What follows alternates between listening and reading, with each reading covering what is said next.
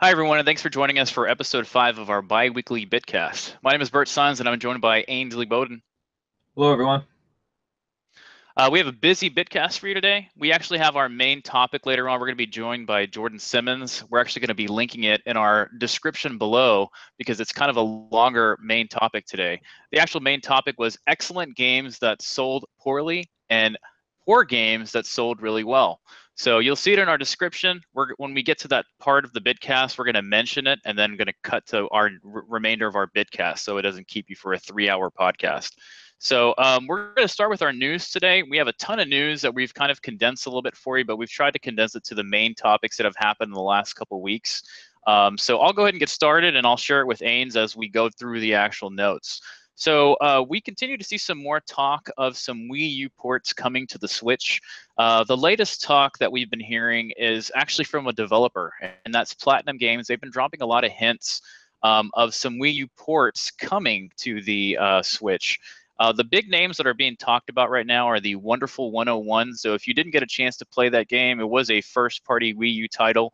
A lot of fun. You're able to play with some superheroes and kind of join into one big, I guess, collective superhero in that game. And then Bayonetta 2, which was the real Wii U game, but it came bundled with Bayonetta 1.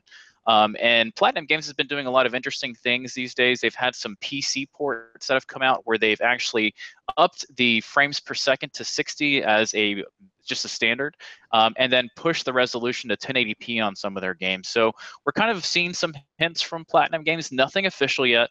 And it has been, I should say, nothing official as to what games are coming, but it is official news from Platinum. So this does not fall under our rumors and fake news things.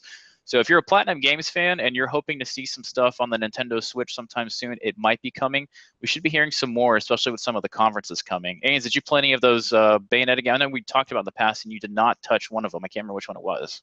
No, I actually haven't played either of them, and I never played Wonderful 101 either. So, yeah, not too much to add here. I think if they optimize some of these things we've talked before around Wii U ports that we expect to see more of those coming to the Switch. So it's not really a huge surprise, especially with Bayonetta 2, being so critically acclaimed that I wouldn't surprise to see it come to the Switch. But yeah, I think it's good news overall. Yeah, and that's kind of one of the things. I mean, the Wii U overall console adoption was not as high as Nintendo was expecting, so a lot of people didn't get to those games. So this potentially coming to the Switch is probably going to be a good thing for a lot of gamers. Continuing with the Switch news, some coders, or I should say some modders, were trying to mod some of the Switch stuff, and they did find some good news for a lot of people, and that's that there is an NES emulator that they found when they were modding. So while we don't have the virtual console that a lot of people have been wanting from a Nintendo perspective, we have seen some Neo Geo games that have been on the Switch. Hopefully that means that the virtual console is right around the corner.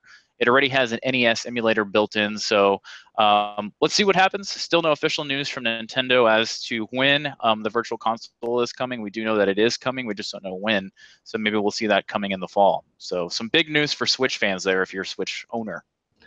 Yeah, I continue to think that the Switch, launch time frame in March was a more of a rush decision, right? Because the OS seems kind of, I don't, half baked would be kind of harsh, but it doesn't have a lot of features. It doesn't have Netflix, it doesn't have any of the apps. The online service isn't ready. The capability for things like Virtual Console, things that were already on the Wii or Wii U, aren't there either. And it just seems like Nintendo wasn't fully ready to push the Switch out yet. So I don't know if this is just one of those things sitting in the background waiting for them to finish up, with later this year or early next, but we'll see. But continuing along the Switch lines as well is one of the better pieces of news is it's still been relatively hard to get a Switch if you don't have one. And people are still kind of monitoring sites like Amazon and Walmart and Best Buy and those retailers to see when they pop up, and people still post about it on social media and things. But Nintendo did announce formally that production is ramping up, and I know personally I've started to see more of them in stock, not only locally but people posting online saying, hey, you can get these now, including some of the add-ons like the multicolored Joy Cons and things like that. So that's good news for people that have been waiting or looking to get one. Yeah, if you're a GameStop shopper, I know that GameStops near me have been putting out signs outside of their doors lately saying Nintendo Switch available, also available online. So that's kind of an interesting thing I hadn't seen before at a retail brick and mortar place, is they are now talking about what their stock looks like online. So you should be able to find a Switch a little better. So good news. Yep. And then piece on Nier Automata, which I believe you started playing, Bird, and you might know about this more than me, but some news came out about, it did launch on PC, but it apparently has a lot of issues. And so they've been kind of waiting for a patch on Nier to make that run on PC like it should. As I understand it, it's still kind of struggling. Did you have some Yeah, piece on this? so the fans of Nier Automata, if you've played it on PC, a lot of people have been hit with kind of the Arkham Knight situation that happened on PC. The game's pretty much broken from a standpoint of frames per second, loading, and even a lot of freezes in a lot of areas. The developer did come out and say that they are working on a patch to fix those things. There has not been a patch dated yet, and we don't know exactly when to expect that patch, but a lot of people have kind of shelved Nier Automata from a PC standpoint. So the PS4 owners, that's being talked about for Game of the Year in a lot of different circles. So we'll see if it does that. But for the PC people that have waiting, just keep in mind a patch is coming. The developer has not completely scrapped the PC game as they did with the Batman game a while ago. So we'll see what happens, but still no date. So kind of sad news and good news at the same time. Gotcha. So moving on to a couple small pieces of news here is that Overwatch, still one of the most played games right now. So they introduced Doomfist, their new character, and there's not a whole lot to say on this one. The gameplay of him looks pretty cool. I haven't played it myself, but I think that with Blizzard continuing to release more maps and characters, I think that if they kind of develop the modes a little more, that'll definitely be a game that gets more play for me down the line. We've talked about before that we played it quite a bit early on, but kind of dropped off of it. So haven't touched on that one yet for Doomfist. But the other piece is Cuphead, one of our most anticipated games, which we've also talked about. There was some speculation and people asking, hey, is this game ever coming to PlayStation 4? And basically Studio MDHR, the brothers behind Cuphead, came out and definitively said that no, this is a full stop Xbox and PC platform exclusive. It will not be coming to PS4 at any time. So I don't know what their future plans are for anything following Cuphead, knowing how long it took to make that game. Who knows? But for Cuphead itself, that's Xbox One and PC only. Yeah, for the Horizon Zero Dawn fans, they did get some, I guess, a preparation patch for the DLC that is on the way. But the biggest updates to the standalone game is they did get a new game plus mode, and this is where you can replay the game with your same, outfits, your same weapons and everything. However, the level cap of 50 still exists, so you can't go past 50. If you've already fully leveled your character out and just want to play it again, you'll obviously be a little bit limited. But you can still do it again with your stuff that you had. The other option that was added, there's a new ultra hard mode, and that's simply that makes the enemies a little bit more aware of you being around. They makes them a little bit more aggressive, so that's going to be a big thing. There's new trophies and new paint options as well for the customization of Aloy. So if you've been wanting and waiting for that, it's here. Like I said, it was mainly in preparation for the DLC coming, but some cool features that was added to an already stellar game. So I can't wait to play that. The other big PlayStation 4 news for a game that's already, again, on the Game of the Year talks is Nioh. Their second DLC is on the way. It is going to be called Defiant Honor. It did get a release date, and it is going to be releasing on the 25th of July, so right around the corner. And it's going to be sitting at a standalone of $10. So I know both of us really like that game. I didn't get the first DLC, but I'm really looking forward to the game in general with all the DLCs. And for a good price, it's only $10, so you can't really complain too much. Yeah, I've got a lot of time into Neo. I haven't finished it, sad to say, but I did enjoy it a lot. I think my one complaint about it was the level design, in the sense that they're kind of chunks of levels, or rather than something like Souls, which is open, like one large open world. But other than that, I really enjoyed it. So yeah, I haven't checked out the DLC, but hopefully will in the future. So you talked about Horizon Zero Dawn and Neo, a couple PlayStation 4 exclusives. One more piece on the PS4 while we're at it is that Sony has finally released PlayStation 4 games on their PlayStation Now service. So, the streaming that you can stream for, I believe is it $10 a month or $100 a year to subscribe? Yeah, so it's $99 a year, $10 a month. Right. So depending on what you want to do.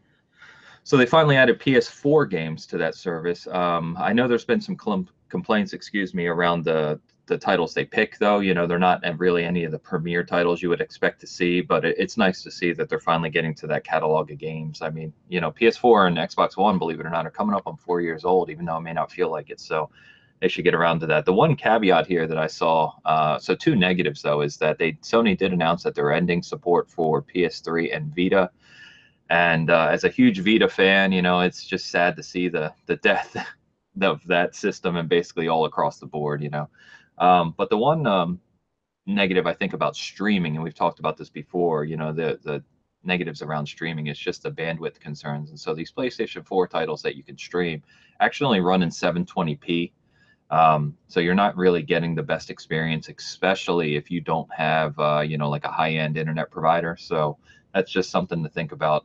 I know they do offer something like a 7-day free trial. So if you're on the fence about it, use that free trial before you make any sort of commitment to it. Yeah, one thing to keep in mind is to not confuse the Xbox Game Pass with PlayStation Now. One is a streaming service. The other one, you actually download the game and have it on your console. So Digital Foundry did a lot of tests with PSN Now, or sorry, PS Now, onto how it flows. And yeah, you do get a tiny bit of lag, but the games are still playable. So if you're kind of on the fence or interested about it, like Ain said, try out the trial. There's some good stuff coming. However, the games that they're bringing to PSN Now are all launch titles. There's only a few games that have been released within the last year. So take a look at that before you jump on. So Battlefront 2, one of the games we're looking forward to, excuse me, the most this year. They've announced their beta, so which seems, as usual, we use the word beta for everything nowadays, but it looks to be more of a server stress test, really. That's going to be October 4th. If you pre-order, you'll get 2 days early access to the beta, and then the open beta is going to be October 6th through October 9th. So really looking forward to that. I've heard great things from the people who have played it. You know, we've commented about the what was lacking in Battlefront 1, but really looking forward to trying that. And then GT Sport Gran Turismo, the next iteration of that series is finally coming. October 17th is the release date. You and I have talked, you know, a little bit about this as car guys, and we're been a bit critical of it for the lack of content and some of the shortcuts that the Gran Turismo series takes. I am not hugely excited for it for those reasons. I will definitely try it, but just looking at the content and looking at what, as I've said before, Forza 7 and especially on the Xbox One X, and Project Cars 2, even they just announced this last week, they're going to have 60 tracks in that game, all digitally recreated. Whereas, and Forza 7 has over 700 cars and something like 35 tracks, whereas GT Sport's offering like 120 cars and 20 some tracks. It seems a really bare bones comparison. And I also know that the gameplay itself hasn't been what I've been looking for years. So I don't know how I'm going to feel about that one. A couple things that are, I did want to touch on backwards compatibility that have come out in the last week or two from Xbox One. Super Street Fighter Arcade Edition did become backwards compatible as of July 13th. Earth Defense Force Insect Armageddon, as if that title is not long enough, did come out on 7/11, so July 11th. For F1 fans, F1 2014, kind of one of the better titles before they changed into the hybrid engines, did also come out on the 11th. And if you're a Call of Duty fan that is still playing Ghosts, which I still know a few of you guys that still do on the 360, that was June 29th. So some big backwards compatibility games came out. I think you probably know the last person who's still playing Ghost, to be honest. Yes, I do. But no, funny enough, you know, people were excited about that. And I was kind of confused because Ghost came out as an Xbox One game. So I'm not sure why that was big news. Yeah, the weird thing about that is, regardless of which console you're playing on, your loadouts, your level, and everything carried over between both consoles. So that was one thing that I applauded them for between the two generations, is regardless of if you played everything on 360 and you wanted to upgrade to the Xbox One version, you'd literally log in and the Microsoft service would pick up where you left off and it would give you everything. So that was kind of cool. That's neat. New service. So we talk about PlayStation Now. You mentioned Xbox Game Pass. So there's a new service called Jump that is coming to PC to start. I don't know if they're going to come to the consoles later, but pretty interesting. So it's going to focus on indie titles. It's going to launch with something like 60 titles, I believe, out of the gate, and they're going to look to add a maximum of about 10 a month because there's so many indie titles out there right now, especially, unfortunately, a ton of shovelware on things like Steam. But for $10 a month, you're going to be able to download all these titles and play it, very similar to Game Pass, but it's going to focus on indie development. And their goal is really to highlight some of the better indie games that may get looked over or overlooked, excuse me, that release. So there's so many games coming out nowadays that, 20 games will release in a week and maybe one gets any attention, whereas, maybe 5 good games kind of just get ignored. So their goal is to kind of highlight some of these and have people checking out these games that may have not had an audience otherwise. So I thought that was really cool. The company, small company, but they look very dedicated to it, and they've been really responsive on social media and things. So I thought that was something neat. And I really hope something like that indie game subscription can either tie into Game Pass or come to Xbox One or PlayStation 4. Like, it's going to be interesting, I think, to see, and Phil Spencer's commented on this a bit too. It's going to be interesting to see over the next, say, few years to see how these subscription services kind of align, because we know what happened in the TV and movie scene with Amazon and Netflix and Hulu and all those other ones. And so you obviously don't want to have 10 separate subscriptions on your console or PC. So how are they going to kind of unite or fall under a single banner? It's going to be interesting, I think, over the next few years. Yeah, for sure. It's great for indie developers, and I've had a lot of fun with indie titles lately compared to just the AAA titles. So it's always good to see that. Huge news here for many people, and that's the Destiny 2 beta. So that is, what's the actual start date for that? I'm not sure if that started today. I think, PlayStation players got 1 day early access, and the preload was up, I know, a day or two ago. So, it's probably millions or even tens of millions of people excited to jump into that and see what Bungie's done for Destiny 2. I'm going to give it a shot on the open beta side, but I'm not hugely looking forward to it. Destiny is, we've talked about our thoughts on that many times. So, I don't know what you think on that one. Yeah, I think a lot of people are excited about it. I might even give it a spin just to kind of see what it is and what we're actually getting from it. I know that there's been a little bit of leak as far as what's going to be there. I think they're going to have one map on the multiplayer standpoint that you can kind of play. And as far as like dates, I know the for PS4 it is July 18th through the 20th because you get it 1 day early. And for Xbox One owners, it's July 19th and 20th. And if you're a PC person still waiting to kind of see the best version of the game, unfortunately, are going to be capped for consoles. It's going to be in August with no specific dates yet. So registration, you could still go onto the Destiny site and you can register there and get what you need. Cool. Thank you. Yeah, I couldn't remember the exact dates on that one. Yeah, I mean, you mentioned multiplayer, and that's one of my biggest kind of gripes with the game is, they confirmed that multiplayer for Destiny 2 is still going to be peer-to-peer connections and still run at 30 frames. And I have no idea why. There's no excuse for that. Every other shooter that's coming out, even on, Xbox One, PlayStation 4 base consoles, is going to be running at 60, or near 60. So it just seems odd. Going back to Nintendo real quick. So they just yesterday announced that they're ending 3DS XL production. So originally it was thought to only be Japan, and then Nintendo came out and clarified and said it's going to be Europe as well.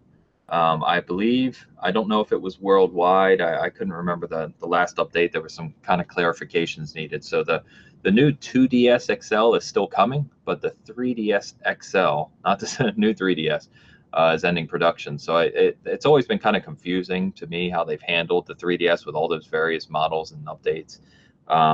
But it seems like they're just kind of cleaning up their portfolio a little bit. Yeah, that would be my assumption as well. And I wonder if they're actually canceling it as well to give some more traction for the Switch, since it's technically a handheld and a home console. So we'll see what happens on that too. We had some big updates this past week for our consoles. So if you're an Xbox One owner, you did get the update that has been kind of in beta version for a while, and it's actually a pretty big update. It's came out on the 13th, so what was that, Thursday? It did add a whole bunch of new stuff, and I'm going to be kind of showing kind of in the window here a little bit as to what it has. So you have custom gamer picks now. It does need to be a JPEG or PNG. You can also update that from your phone. So if you have the Xbox One app on your phone. That also got an update, and you can literally add a picture that you have on your phone somewhere, which is pretty neat. Yeah, real quick on that, Bert. Yep. Sorry to interject. Yep. You can also do it from the Xbox app on Windows 10. And Yep. ideally, I believe Major Nelson said ideally the image size would be 1080 by 1080. So if you're looking That's for correct. a good size for that, that's what you want to go for. Yeah, and it's kind of cool. I mean, it's seamed in really, really well with the console. I know a lot of people have been asking for it, and you can kind of do that now. The other thing that is new to everybody versus the beta testers that this has been available for a while is Mixer co-streaming. So this is pretty much like Twitch, but it's the Microsoft version. It is Mixer, and you can co-stream with your friends, and you can have a pretty much a split screen up to, I believe, is it 4 that you can do the co-stream with. That's now available for everyone. Yeah, so it's you and 3 buddies, 4 total. I've used it in the co-streaming. It works flawlessly. It really is very, very easy to use. It's very fast. You can do it right from your voice party. So essentially, you open a stream, and if you're talking to your buddies playing whatever game you're playing, you can say invite friends to co-stream or party to co-stream, and boom, it's done. It's really impressive. Yep. The other cool thing now is you can sign in with your controller. So a lot of people are like, hey, I thought I've always been able to sign in with my controller. Well, if you have multiple users on your console, whether it be gamer tags, you can assign your gamer tag to a specific controller. When that controller turns on, it automatically signs you in. So that's kind of a really cool feature. In my household, we have 3 different gamer tags on there, and we constantly have to go log in, go to the top, and then choose which one you're going to sign in if there is someone not auto-signed in. So with this new controller feature, it's a pretty cool feature. I've actually set it up already, and it works flawlessly too. So it's good that they finally got it out of testing. The last thing that is one of the 4 big things from this update, aside from just improvements on the system, is updates to Arena. So if you've used Arena before, like with Killer Instinct, they do have a new way to set up tournaments with your friends. And so you can kind of have all your gamer tags lined up, and you kind of see the whole tree of the tournament cross through with it. So some pretty awesome updates from Xbox One for the July release. A good place to go outside of us, obviously, on a bi-weekly basis, is you can follow Major Nelson on Twitter. He has awesome updates with everything coming with the console updates. You can kind of see exactly what they are with demo videos from it too. The last update that we saw this week is for the PlayStation 4, and unfortunately we didn't get much more details besides improved performance. So I'm not sure you're going to see too much of a difference at all when you log in, but you were prompted on, I believe it was the 11th, that Tuesday or Wednesday of this past week, you did get prompted for a system update. So that is once again for improved performance. So we didn't get any details on what it was aside from that. Yeah, any other news from you? No, I think I was just going to say that I think that was just one of their more minor updates, right? Just probably a few bugs in the background that most people don't experience, so nothing major there. Yeah, so moving on to our developer and industry news, we like to usually talk about what's going on in the industry, whether it be new news from the industry in general or developers. But we did get some awesome news this week if you're an audiophile in any form whatsoever. Netflix is kind of one of the first people that are doing this, but they're bringing Dolby Atmos to the Xbox One and also LG TVs, and it's only specific models. I'm assuming it's probably going to be some of their higher end TVs. If you have no idea what Dolby Atmos is, I'm going to point you right over to Ainsley. Go ahead and explain what Dolby Atmos is. Yeah, so I am kind of an audiophile. I have a really, not really high end, because you can spend hundreds of thousands of dollars if you want to, but a pretty high end home theater. So Dolby Atmos is the easiest way to put it for people who aren't audiophiles is it's 3D sound. So if you imagine surround sound has always been circular in a room, it kind of surrounds you. Atmos takes that and adds layers above you as well. So essentially, if you go to an Atmos supported theater, they will actually have speakers that not only line the walls as is typical, but also the ceiling.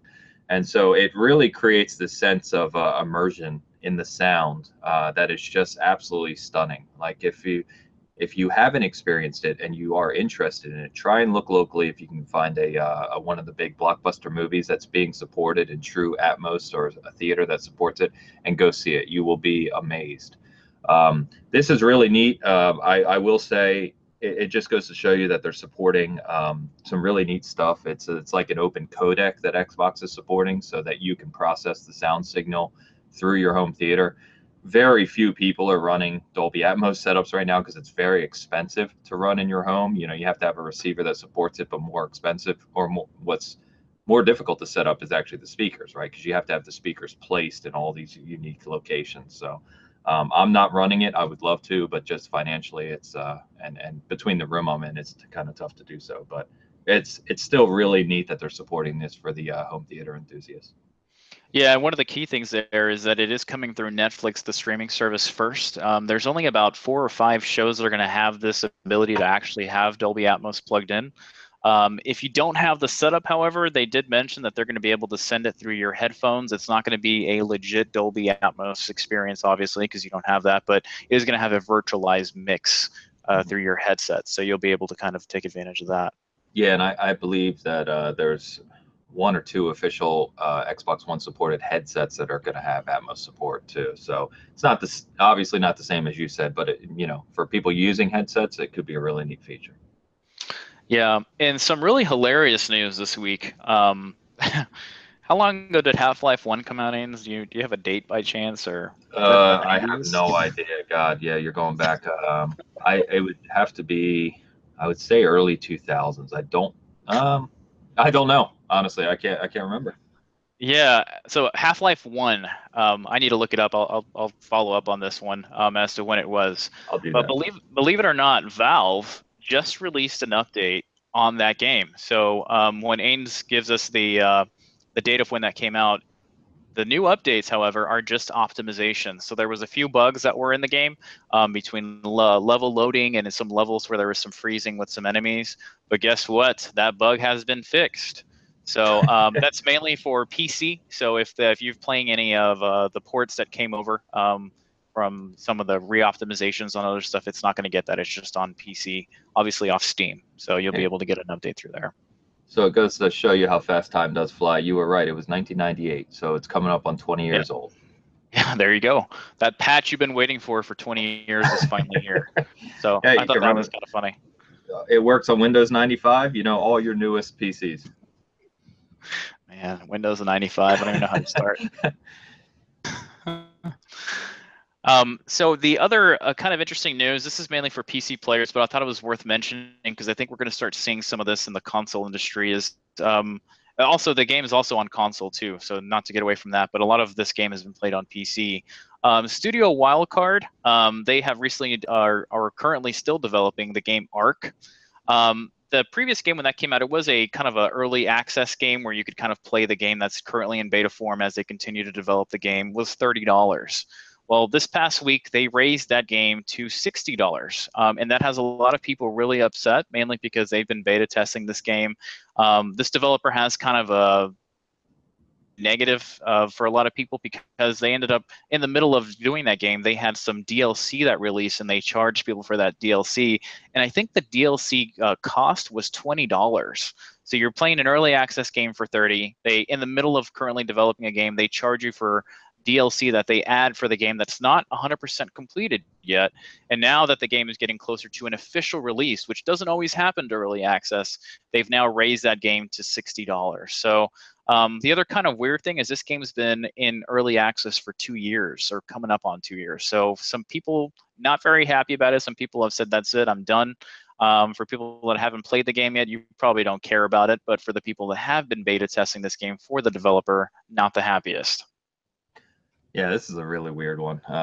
And you kind of everything you said was right in the sense that they weren't even to version 1.0 yet of the game in preview and early access, and they released DLC, which makes no sense whatsoever. So I don't know how well those sold. I would hope, just personally, that people just kind of said no, and I hope it didn't sell well, because we certainly would not like to see, in my opinion, this become a trend in the industry. That's just ridiculous. I've supported quite a few games in preview and through Kickstarter and things like that, crowdfunding, and that's probably the worst instance I've seen. Maybe what was the mighty number 9? We won't even talk about how bad that one's been. That's been a disaster. But yeah, I mean, there's other companies right now I'm following on early access titles that I support, and they've been great. You know, it's like we're not doing anything until we get to version 1.0, and that's what we're working on. And they give updates weekly or bi-weekly. So this is just bizarre. I don't understand this at all, but I'm definitely not supporting it. Yeah. Well, a lot of news from developer and industry news, and some good stuff, some funny stuff, and some bad news for everybody. So we'll go ahead and move on to more of our newer categories, and that's going to be rumors and fake news, as we like to call it. And one of the first things that was rumored this week and has been extremely misinterpreted by a lot of the bigger gaming sites, which has been happening a lot these days, in the way they title their videos or articles. And want to make sure this is clear. This was actually mentioned by an analyst, an industry analyst, on a social media Twitter account, and it's from Adam Pachter. And it is regarding the PlayStation 5. So Sony has not officially announced the PlayStation 5, everybody. There's been a lot of articles that have said PlayStation 5 coming in 2019. That is not what's going on. This was an article that was mentioned based on a guy talking about hardware and where we are in the industry today. I think the PlayStation 4 and Xbox One is in year 4. So based on where we are, it is about time for those console makers to start thinking about and start planning for the next console. The only thing Sony has even hinted about this thing is that the next full console that is coming from Sony PlayStation is going to be a new console, not a middle refresh, as kind of what happened with the Pro. So that's the only solid news we have from Sony. The current news that is actually real and not a rumor or fake news is that Michael Pachter said that Adam Pachter, that being where it should be in the industry. There is officially no launch date for a PlayStation 5. 2019 is not official from Sony. We'll see what happens in upcoming conferences and news from Sony, but this is currently fake news / rumors. So keep that in mind. Yeah, this is sadly one of the things that we hate, and one of the reasons we do what we do here at Season Gaming is there's just so much misinformation out there right now in this industry. And as you said, Pachter talked about, he's been an analyst on video game industry for a long time. He talked about the PlayStation, the next PlayStation possibly releasing earlier than expected, and it could be a half step, but that's not what Sony has said. Sony has said that there will be a PlayStation 5 and that it's a long ways off. As you said, that's the only thing that Sony has said about it. And, you know, this is a whole combination of things, right? This is a combination of people being too behind one company and wanting to wish things. There's a lot of speculation because the X1X is coming out later this year. And now people are saying, oh, that's delayed and PlayStation 5 is coming next year, and just all these ridiculous things. So these people, you know, they have no credibility. They obviously don't understand hardware development. And frankly, it's not even really worth talking about a whole lot. So we know the X1X is coming in November. We've talked about that at length. We will absolutely see a PlayStation 5 and Xbox, whatever they decide to name the next one, you know, maybe a few years from now. But I don't expect to see, personally, I don't expect to see anything from either company before, you know, 2020, in my opinion. But, you know, this doesn't really deserve a lot more discussion. Yeah, it is Michael Pachter, by the way. I said Adam for some weird reason, but it's Michael Pachter. And really quick on Michael Pachter, he gets a lot right, but a lot wrong too. So don't take too much of it to heart. And as Ainsley said, let's just go ahead and move on. So one of the other rumors currently going on is No Man's Sky. As we all know, that game kind of hit and miss depending on what you follow and how much you love the game. But in a recent PDF that was kind of found, they did mention that there's some big updates coming for August. And we'll see what those are. But at the current time, the developer has not come out and said there is a big release or what the details of that release will be for August. So at the current time, it's just rumored. Once again, this has been something that has been kind of some of the industry has kind of run with and said, hey, there is exactly a big update coming for No Man's Sky in the past. But that is not correct. It is still currently a rumor. We'll go ahead and wait and see what they end up doing with that game. So we shall see. Yeah, I mean, I bought No Man's Sky at launch. Not going to talk too much about it. I was kind of in the middle camp. I didn't think it was great, but I did play it quite a bit. So it has been updated well since they launched, but you know, it's been out for something like a year now, right? And it's great that they continue to support it and it'll be free. But you know, No Man's Sky has been talked about to death, so we don't have to keep going on that one. Yeah, the last rumor, which is near and dear to me and Jordan's hearts, is Mass Effect. There's been a lot of talk the last, I hear someone laughing over there, but I think they're on. I think they're on. I think they're on mute. It was near and dear to me as well until Andromeda. Uh-huh. So, but Uh-huh. that's But another topic. yeah. So regarding that, there has been a lot of talk regarding Anthem and the fact that there is no DLC coming for Andromeda. Just want to mention that is not 100% official yet. However, it's probably likely that all the resources have been pushed over to Anthem and that we're not going to see a DLC. The negative from that is Andromeda does leave you with a whole bunch of cliffhangers that in previous Mass Effects were kind of handled and answered from a DLC standpoint, more specifically Mass Effect 2 and 3. So the studio has not come back and said, we have shelved this game, it is done, you're not going to see DLC from us again. But currently right now, that is a rumor. It is not official news. We'll go ahead and follow it closely, mainly because a couple of us love the game. So well, we shall see, but currently that's a rumor. So just keep in mind if you're an Andromeda fan, officially dead yet, but it's more than likely going to happen. So we'll see what happens with that rumor. Yeah, they're shoveling dirt onto it as we speak. That's not even funny. Not even funny. Okay, so that's our fake news and rumors topic for this week. Let's go ahead and talk about what we're currently playing in new releases. So Ainsley, what are you playing in these days? What have you finished? What are you currently working on? What's going on? Yeah, so I finished went back and played Last of Us again. I played the PS4 remastered version. I wanted to play it on the Pro and the OLED TV, so it's gorgeous. It's actually surprisingly beautiful for being a game that was originally on PlayStation 3. Finished it the last week, and I started a new series on the site called Revisiting the Classics, and I used it as kind of our debut article for that series that we're going to be running with. So it is, I could spend probably 20 minutes. I almost made a video actually talking about my love for that game. It is fantastic. It's one of the greatest stories ever written in games. I think it's a better story than most movies. And I could just go on and on about it. So finished that, loved it. Articles up on the site if you want to check it out. I want to get back to Persona 5. I think that's kind of next on my go back to list. I've got, like I said, 30, 35 hours into that game, and I want to continue with it. So that's fantastic. And then outside of those single player things, just been doing our normal social gaming. So still playing some Marvel Heroes Omega and enjoying that. Still playing NHL regularly just for goofs, and Smite. Play a lot of Smite. And we've gone back to Gears a little bit, right? So been having fun with playing some Gears again. So. But other than that, that's about it. The game we're really looking forward to that you'll be hearing more from us on, the Bert and I included, and a couple of our other buddies are going to be playing, is Fortnite. So Fortnite comes out next week officially. They're calling it early access because they're going to release some free-to-play version of the game next year.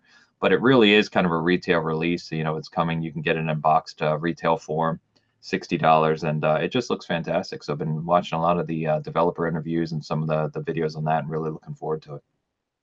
How about you? Yeah, so my stuff, I've been solely on PS4 from a single player standpoint for a couple weeks now, and I finally picked up Mass Effect Andromeda. I was kind of waiting for a while through all the negative press and everything. It's crazy to think that that's a 2017 game that's already been forgotten for a lot of people, but I picked it up on PS4 just for the pro enhancements. I am loving it, despite there being some bugs here and there. So the concerns and the criticism that it received when it launched is 100% accurate. There's definitely some issues here and there. They have attempted now with 2 patches to fix facial animations. That's the biggest thing I got flack for. They're still not fixed. I would say that from a human standpoint in that game, the animations are still hit and miss, but from the other races of aliens that exist in that game, they're actually really, really good. So I'm not sure how they messed up the human facial animation so bad. With that being said, the game is through a Mass Effect game. You still get the exploration, you still get the aliens, you still get the story, you still get your team that comments to each other while you're in missions and stuff. It's really good, and it's actually, in my opinion, one of the prettiest games when it is running well on the Pro. I had to disable a few features for it to get run super smooth and not get a lot of drop frames and some freezing here and there. But yeah, it's still not perfect. If you're expecting a perfect game from it, it's not going to be that, which is kind of unfortunate because, as Jordan has mentioned, this may have killed the franchise for now, or at least put it on a long hold. If Anthem comes out and sells gangbusters and stuff, I have a feeling BioWare is going to be focusing on that for a while and kind of forget the Andromeda series. But as mentioned regarding the DLC a second ago, it's super sad because the DLC hopefully answer some questions if it ever comes out. The other game that I'm playing that I started playing and weirdly enough got shelved for Mass Effect is Nier Automata. So I finally picked it up. It is really, really cool. There's a few negatives that I've seen in the first 10 hours of the game that have kind of turned me off, but not 100%. I plan to go right back to it after I finish Andromeda. And then I'll be starting some other games on that series. But that's what I'm currently playing for a single player. Socially, we're still playing our sports games together. Yeah, we picked up Gears again, which is kind of cool because that game just continues to get optimized, and it's kind of crazy. They're still adding maps to it and stuff, so that's really cool. And funny enough, I started playing some COD again with some friends locally, and that's still fun to play. So that's what I'm currently playing. So one thing I forgot to mention is on the Ultimate Game Sale, suppose Sony and Microsoft had those huge summer game sales. I actually picked up The Witness. That was a game that I mentioned missing in 2016. It got a ton of critical acclaim, and I really wanted to play it. So I picked it up last week and started playing it, and I'm pretty disappointed in it. Maybe I need to play it more. I don't know what I expected. I mean, I knew what the premise was. I knew it was basically a puzzle game. It kind of gives off those Myst vibes, for those that go way back. But I'm just not really enjoying it. I think some of the things I get from the game in terms of the scientific outlook, some of the quotes from some of the famous scientists I think are fantastic, but I don't know where the game is going. Maybe there's something later in the game that really is intriguing or thought-provoking, but right now I'm kind of forcing myself to go through it. So we'll see. I'll talk about that more in the future. Yeah, I think that was one of those games that some people were mentioning that people are either going to love it or going to hate it. And I've even heard some of the people in the gaming industry that all they do is game for their job enjoyed it a lot more than people that are looking more for just like a chill out experience. Like this game can be frustrated but still fun.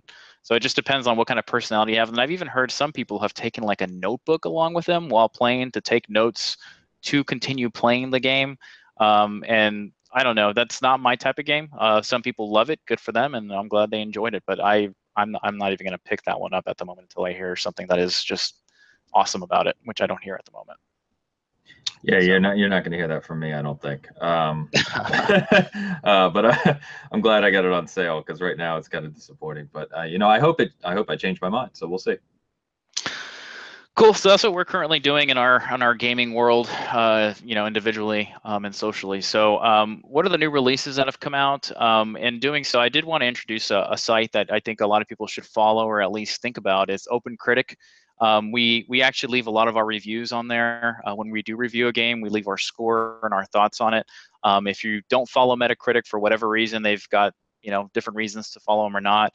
OpenCritic does it a really cool way. They have, first of all, their site's really fun to look at, but the way they do their scores is kind of fun as well. They have kind of like specific categories of where they're at, and then they give a score between 0 and 100 on the game. And so they kind of get all the critics together, very similar to Metacritic, and kind of put it in there. So it's kind of neat. So when we start talking about these new releases, we'll be giving you kind of what the OpenCritic score is, and you can also find us on OpenCritic as to what we review our games with. So we're not one of those sites that reviews every single game that releases. We kind of review what we're playing, and then we put it on there. So that's how you can find us. So real quick on that one too, Bert, the nice thing about OpenCritic over Metacritic is that Metacritic has gotten some flack for the companies they let be involved in the score aggregate, right?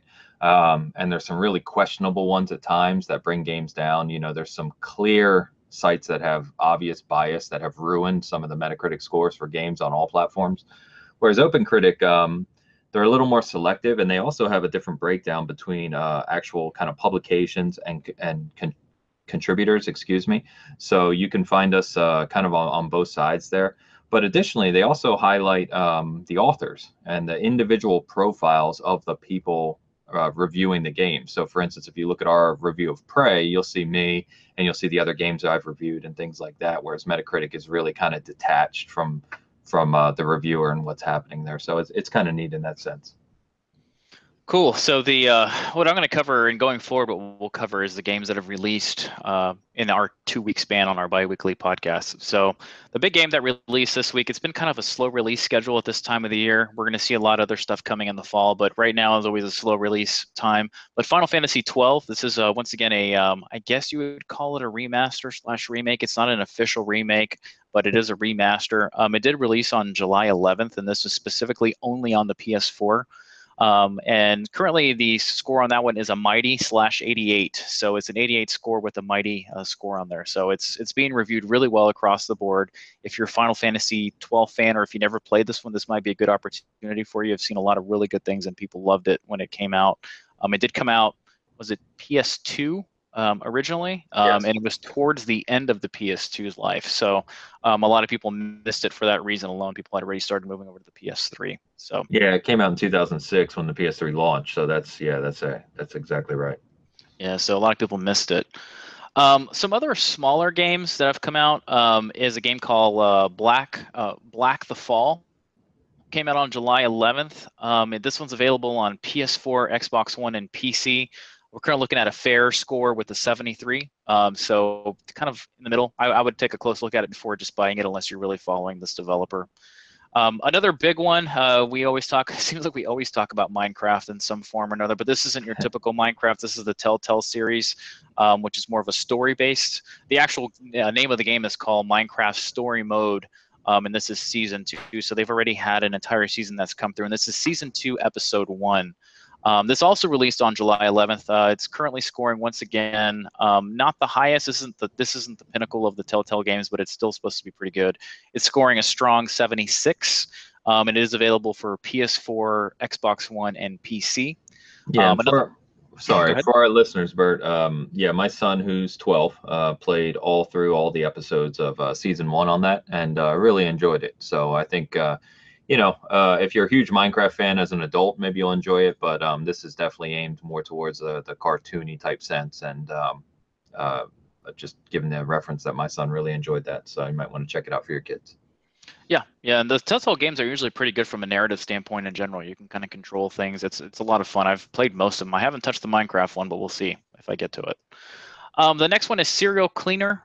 This also July 11th. A lot of these games I haven't even heard of before, but these are your smaller games. Also scoring in the mid 70s with the 75. It is also on PS4, Xbox One, and PC, so you can kind of pick it up on regardless of any platform that you may have. The last one, and this was kind of a weird title, is called That's You. It's only on the PS4. If you're a PSN Plus subscriber, it's currently free. This is scoring a 74, a fair.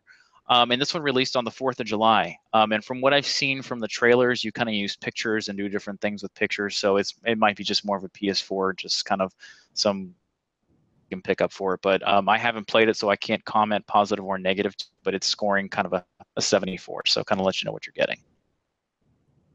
Okay, and so we did talk about the intro that we do have our main topic this week. It's actually going to be a video separate from this one due to the length of that one and how long our current vidcast is. You'll be able to follow it in our description below. Like I kind of mentioned before, the topic this week is excellent games that sold poorly and poor games that sold extremely well. Each one of us, including Jordan Simmons, so me and Ains, are going to be on there talking about our list of what we think and why we think they didn't sell well or they do sell well in that category. So please follow us on there. It'll be on there and on the video as well. You can kind of see it on there and see what you want to see from it. So with that being said, we're going to jump to kind of our collectibles that we've kind of picked up these last couple weeks and that we continue to get. Ains, you want to go first for what have you picked up? Yeah, so nothing too big this week to talk about. The only thing I was going to point out is I did pick this up, which is the Halo Escalation Book 2. So hopefully you can see that. This is, for comic fans, it's more of what would be like an omnibus, right? So it's a collection of the Halo Escalation comics, so specifically issues 13 through 24. So as I think I mentioned before, I have the initial book as well. I collect all the Halo books, go figure. But it's a really good story, focused on Sarah Palmer. It's got Halsey, and obviously I won't ruin anything. But these collections are really nice because they not only have all the comics, but they also have a lot of kind of things from the artists and the writers in here, additional artwork, and things like this in the background, that things you didn't see in the original comics. So those things are really cool if you're a Halo fan. So these books are quite expensive. The retail on this one is $50, which is a little crazy. But if you find it on Amazon or some other booksellers, you can get it for about 35, so it's not as bad. But yeah, if you want to follow some of the extra Halo stories in the universe, these collections are really, really neat. But So that's quick all I question. had this week. Yeah, question on that from a Halo fan standpoint. Where in the Halo gaming series does this story take place? Is this between 3 and 4, Reach and 4? Where are we at with it? Yeah, so this is so it's before 5. I believe, and I haven't even finished the whole thing, but I believe it would be around the time of 4 before 5. Okay, 4 and 5. Yeah. So yeah, that's kind of where they introduced in the game canon. That's kind of where they introduced Sarah Palmer. But there's not even worth talking about spoilers. But there's a prime elite leader in this series that dies in 5. So it has to be right in that realm. Cool. Very cool. And there's other series as well that are completely separate from the games entirely, just separate stories in the universe. So it's a massive, massive world, similar to Star Wars, where if you get into the Star Wars books, there's all kinds of stories that you can explore in that universe if you really want to. I haven't done all of them, but some of these are really neat. Very cool. Well, I've had a poster heavy couple of weeks and print heavy thing. So last Friday, my wife got me some birthday tickets to what's called the Legend of Zelda Symphony of the Goddess concert. And so this was really cool because you would attend a symphony and there was a massive screen in the background where they would have Zelda gameplay. And what they played was games from the actual, music from the games. In doing so, I picked up this poster, which you can kind of see here, and I'm going to have this framed. I just wasn't sure what kind of a size and color I had, but it's a really cool thing. As a limited edition, I had to pick it up, and I hope to get it up here. It's got a lot of the series on here that you can kind of see. If you're a Zelda fan, you'll pick up on Wind Waker. Here you have Breath of the Wild, which is the new one, and you'll see Twilight Princess on the bottom down here. So a whole bunch of cool things there. So this is a really cool print. Means a lot to me just because I'm a big Zelda fan. And then the other things that I did pick up are the special edition Cuphead posters, and it's these two. This is the second edition of them. So if you missed the first edition, those sold out pretty quick. And the second editions are still available on Yeti.com, and they're the official licensor that's actually making these prints. There's only 100 prints of the second edition. So I ended up going with the special edition of these. The normal ones have different coloring. They're more of a less colorful, I guess you would call it. And I'm a huge Cuphead fan and can't wait to play the game. But Ains, I think you have the first edition standard colors. Is that right? Or do you have the... So I've got a mix. So I've got the one that I can see right behind your head there. I actually have the first edition, special edition, and I believe it's in the single digits too. I was one of the very first people to get that when they released it on day one. But for whatever reason, I don't know why, I didn't order the second poster at the time. So the second poster, I have this exact same one as you. It's the special edition, but it's the second run or second printing of it. So I've got one of the originals and one of the second prints. Cool. Yeah, and the sizing is always it's off by like half an inch. It's a 15.5 by 24 if you're interested and we're looking for it. It fits really good in a 16 by 24 frame, so I like that. The special editions run about $40, and the standard editions run about 35, I believe. The cool thing about them is that they are limited runs, and I bet you when this game does come out, and hopefully it's good, as we're having our fingers crossed it's not some horrible game, but these are going to be really hard to come by. The first editions are already going for $80, $90, so double the value on eBay for the first prints. So. See, Ains, you had something coming up there. What was that you were showing?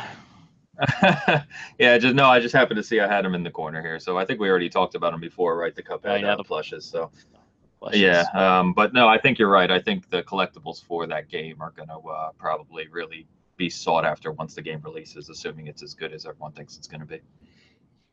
Yeah, with our luck, it'll be a horrible game after waiting so long. But I'm not gonna put money on it. It'll just crush us. Yep. Okay, so we're moving over to Season Reflections, one of our favorite sections of the game where we kind of talk about previous games that are, they don't have to be super old, but older, that people may have missed, and why they mean something to us and why they like us. So I'll go first on this one, and I'm going just last generation, and I'm going to go. This is the first game. I will say that part 2 is probably an overall better game, but part 1 means more to me just because of what this is. The survival horror, just to kind of give you a heads up, survival horror was really struggling at this part in this generation and this part in time. The Resident Evils had gone, well, Resident Evil 4 was good, but after that they had kind of changed and things were kind of not going well for that type of gameplay in general. Dead Space 1 came along and totally, it's probably in my top 5 games of all time. You play as this guy named Isaac, and you are an engineer who gets stranded in space, and there had something that had happened with these type of alien creatures that are taking over humans, and they kind of turn them into what they call, I think it was a necromorphs, if I'm not mistaken. And you are an engineer. You're not a Marine that comes in with all these kind of guns. So you kind of put together different guns that you find in the spaceship, and you have different ways of kind of decapitating them or taking their legs off or whatever. And the way the game develops into a different story and the way Isaac kind of changes throughout the game is just amazing to me. You walk around, and I know, Ains, you mentioned BioShock from a Prey standpoint. Well, when you play Dead Space, you kind of get a BioShock vibe from a space third-person experience. It's not first-person. And you kind of see what happened on the spaceship. You kind of see the negative of how the people started dying, and you can walk into rooms and almost see what happened to these characters. And as you walk around, you kind of notice the things that have you pick up intel, and they tell you what happened. It's just great. So Dead Space 2, like I said, is probably a better game because they expand on everything. The graphics are a little bit better. Dead Space 3, which did come out of the Xbox 3, PS4, 3 generation, is probably the weakest of the 3. They did make some changes in there, but that's my game for season reflections, and you'll see some gameplay up here if it's your type of style. I do think that it is still playable, and hopefully in the future we'll see a remaster of it in some form. So Dead Space, what's yours this week, Ains? Yeah, no, I'll just comment on Dead Space real quick.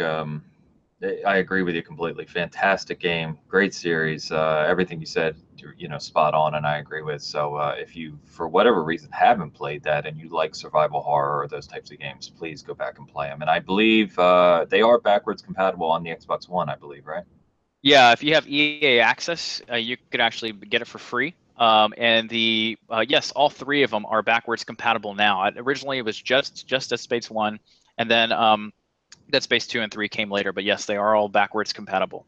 Yeah, so I mean, your EA Access point's great. If you have an Xbox One, spend $5 to get a month subscription, download them both and play them. I mean, that's the best $5 you'll ever spend. So my game this week is going to be Dead Space 2. No, I'm just joking. No, just echoing the sentiment. No, and honestly, my game this week is actually going to be Final Fantasy IX. Original PlayStation, and I thought this would be neat to go back to because of the discussion on Final Fantasy 12 remaster just coming out this week, which I actually also picked up. I never actually played Final Fantasy 12, so I'm looking forward to playing that for the first time. I don't know why I just bought another game that's like an 80-hour long game, so I don't know where I'm going to find the time. But I wanted to go back to Final Fantasy 9 because it is actually it's right up there with Final Fantasy 2 and 3 on the Super Nintendo for my favorite Final Fantasies of all time. I have a huge nostalgic love for Final Fantasy 2 and 3 on the Super Nintendo. So those are kind of in their own camp. But Final Fantasy IX I adored because it went back to some of the things that I felt personally made Final Fantasy great. It kind of went more to the classic style RPG, kind of had the white and black mages again, and it felt more of a fantasy. We always laugh about this, but I am not a fan of Final Fantasy VII. It's considered one of the greatest games ever, and people adore it. And I thought that game to me just killed what Final Fantasy was all about. And so, so Final Fantasy IX did a lot more for me than Final Fantasy VII and VIII did, and I thought it was a great return. And I would like to point out, just to be snarky, that Final Fantasy IX, Sakaguchi has mentioned is his favorite Final Fantasy as well. So, I'm not alone in thinking that. And in terms of, we were talking about like Metacritic or critic scores, it's also the highest rated Final Fantasy of all time as well. So if 9 was one of those ones you haven't checked out, in terms of playable today, it's obviously going to be a little dated. It's PlayStation 1, so you are going back quite a ways. As I understand it, you can correct me if you know differently, Bert, but I don't think it's ever been remade. You know, I'm hoping that it gets remastered like Final Fantasy 12 at one point in time, but to date, I don't think it's on other platforms.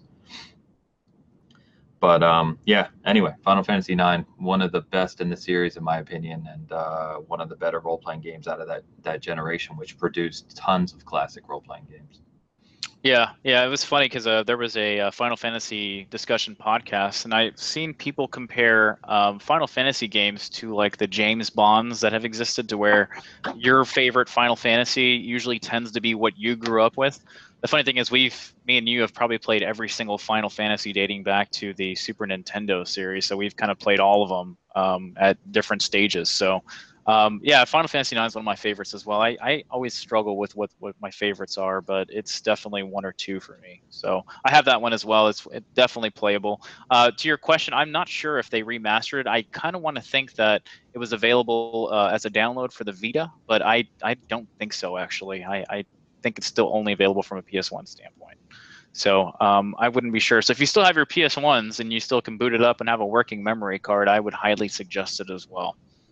So yeah, so I quickly looked it up. So it looks like it was part of a 25th anniversary Ultimate Box in Japan in 2012, and it was eventually released on Windows and iOS and Android. I'm not a big fan of playing those games on phones, but apparently you can get it that way. I don't know how good the port is.